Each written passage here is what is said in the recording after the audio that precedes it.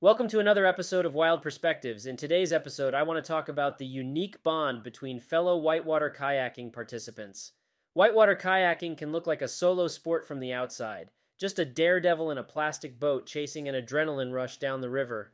But for those who get hooked, it quickly becomes deeply communal.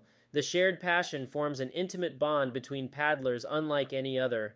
Out there battling raging currents, trust forms fast. You have each other's lives in your hands. Every time your buddy sets safety for you in a hard rapid, the bond deepens. They stare down danger right along with you, and they understand the thrill in ways nobody else can. Family and friends think you're a nutter seeking out Class 5 rapids, but fellow paddlers get the allure instantly. They feel that same siren song of the river luring them.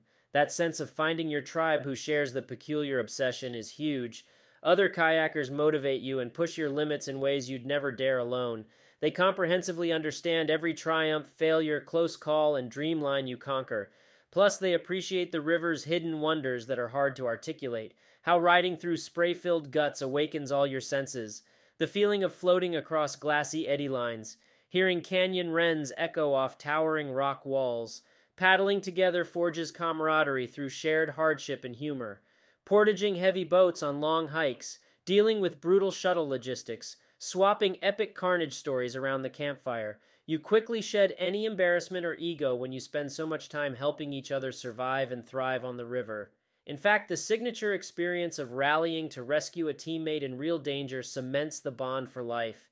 Whether it's pin rescues, throw ropes, or chasing a boat headed downstream, having each other's back through calamity is core, and even when you're physically apart for stretches, that kinship persists.